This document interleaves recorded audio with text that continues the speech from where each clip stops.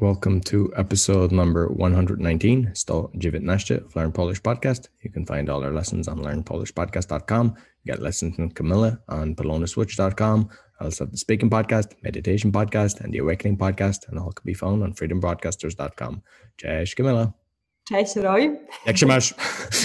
O, dzisiaj jesteś pierwszy. Szybko, tak. Ostatni ty byłeś pierwszy, to dzisiaj ja.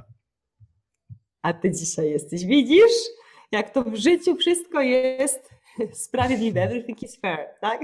Wszystko jest sprawiedliwe w życiu. Słuchaj, mam dla ciebie dzisiaj fajny temat. Poezja. Mam nadzieję, że lubisz poezję. Co to jest poezja? It's a poem. Poetry, tak? Poezja. I mamy bardzo popularnych polskich poetów. Poeta po polsku means? Poet. Poeta to osoba, która pisze. Co pisze? Right. Wiersze.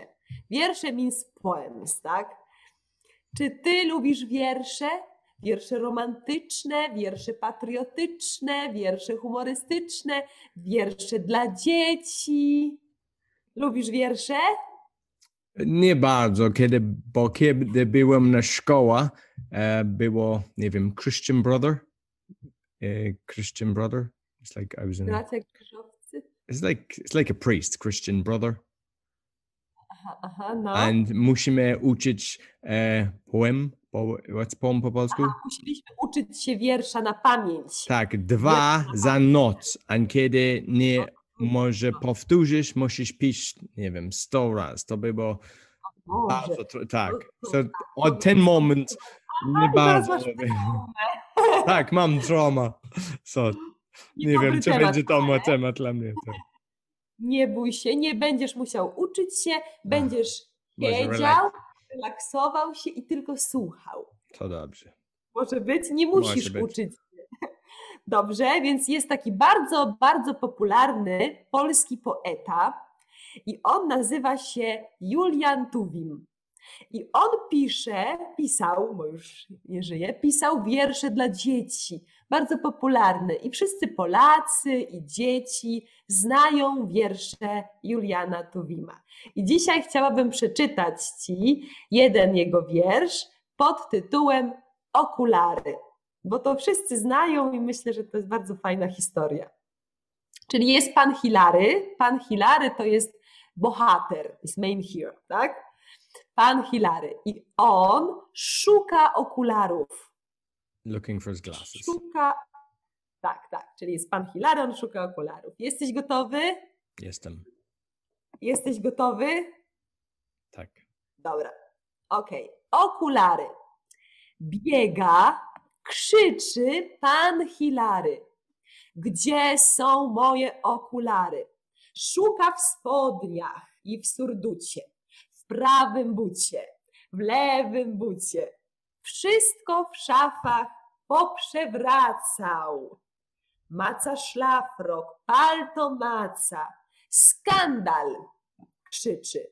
Nie do wiary. Ktoś mi ukradł okulary.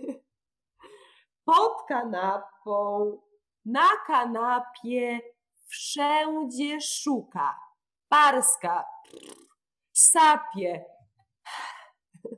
szuka w piecu i w kominie, w mysiej dziurze i pianinie. Już podłogę chce odrywać, już policję zaczął wzywać. Nagle zerknął do lusterka, nie chce wierzyć, znowu zerka. Znalazł. Są. Okazało się, że ma je na własnym nosie. Rozumiesz? Rozumiem. Jesteś pan Hilary, masz czasami takie sytuacje, że szukasz czegoś, nie wiesz gdzie jest, a okazuje się, że może masz tutaj gdzieś blisko w kieszeni albo w torebce. Masz takie sytuacje? Tylko za telefon. Czasami może, nie wiem, jestem na Skype call and then szukam mój telefon i nie pamiętam, jestem na telefon. A, on jest w ręku. Tak. Trzymasz telefon i mówisz, gdzie jest mój telefon? No właśnie, i wtedy w takiej sytuacji możesz powiedzieć, że jesteś jak pan Hilary, co zgubił okulary, a miał je na nosie. Tak? Bardzo popularne to jest i naprawdę wszyscy znają, więc teraz mam nadzieję, że studenci i ty będziecie pamiętać, w jakiej sytuacji możecie mówić, że jesteś jak pan Hilary. Fajnie. Mam nadzieję, że podobał ci się wierszyk i że będziesz chciał więcej. I tak samo nasi studenci, jeśli podobają wam się wiersze polskie, napiszcie komentarze, to od czasu do czasu będziemy czytać wam polskie wiersze albo polskie fragmenty z książek. Dajcie znać, napiszcie, jeśli wam to się podoba, to będziemy to robić. Dziękujemy za dzisiaj. Dziękuję, Camilla. And basically we'll have the text in the description below of that poem so you'll be able to learn it as you listen to it. We're on learnpolishpodcast.com. We're also on BitChute as Learn Polish, and we're on YouTube so you can get all our lessons on video as well as audio. If you want some lessons from Camilla, go to polonaswitch.com. Until next week, do widzenia. Do widzenia.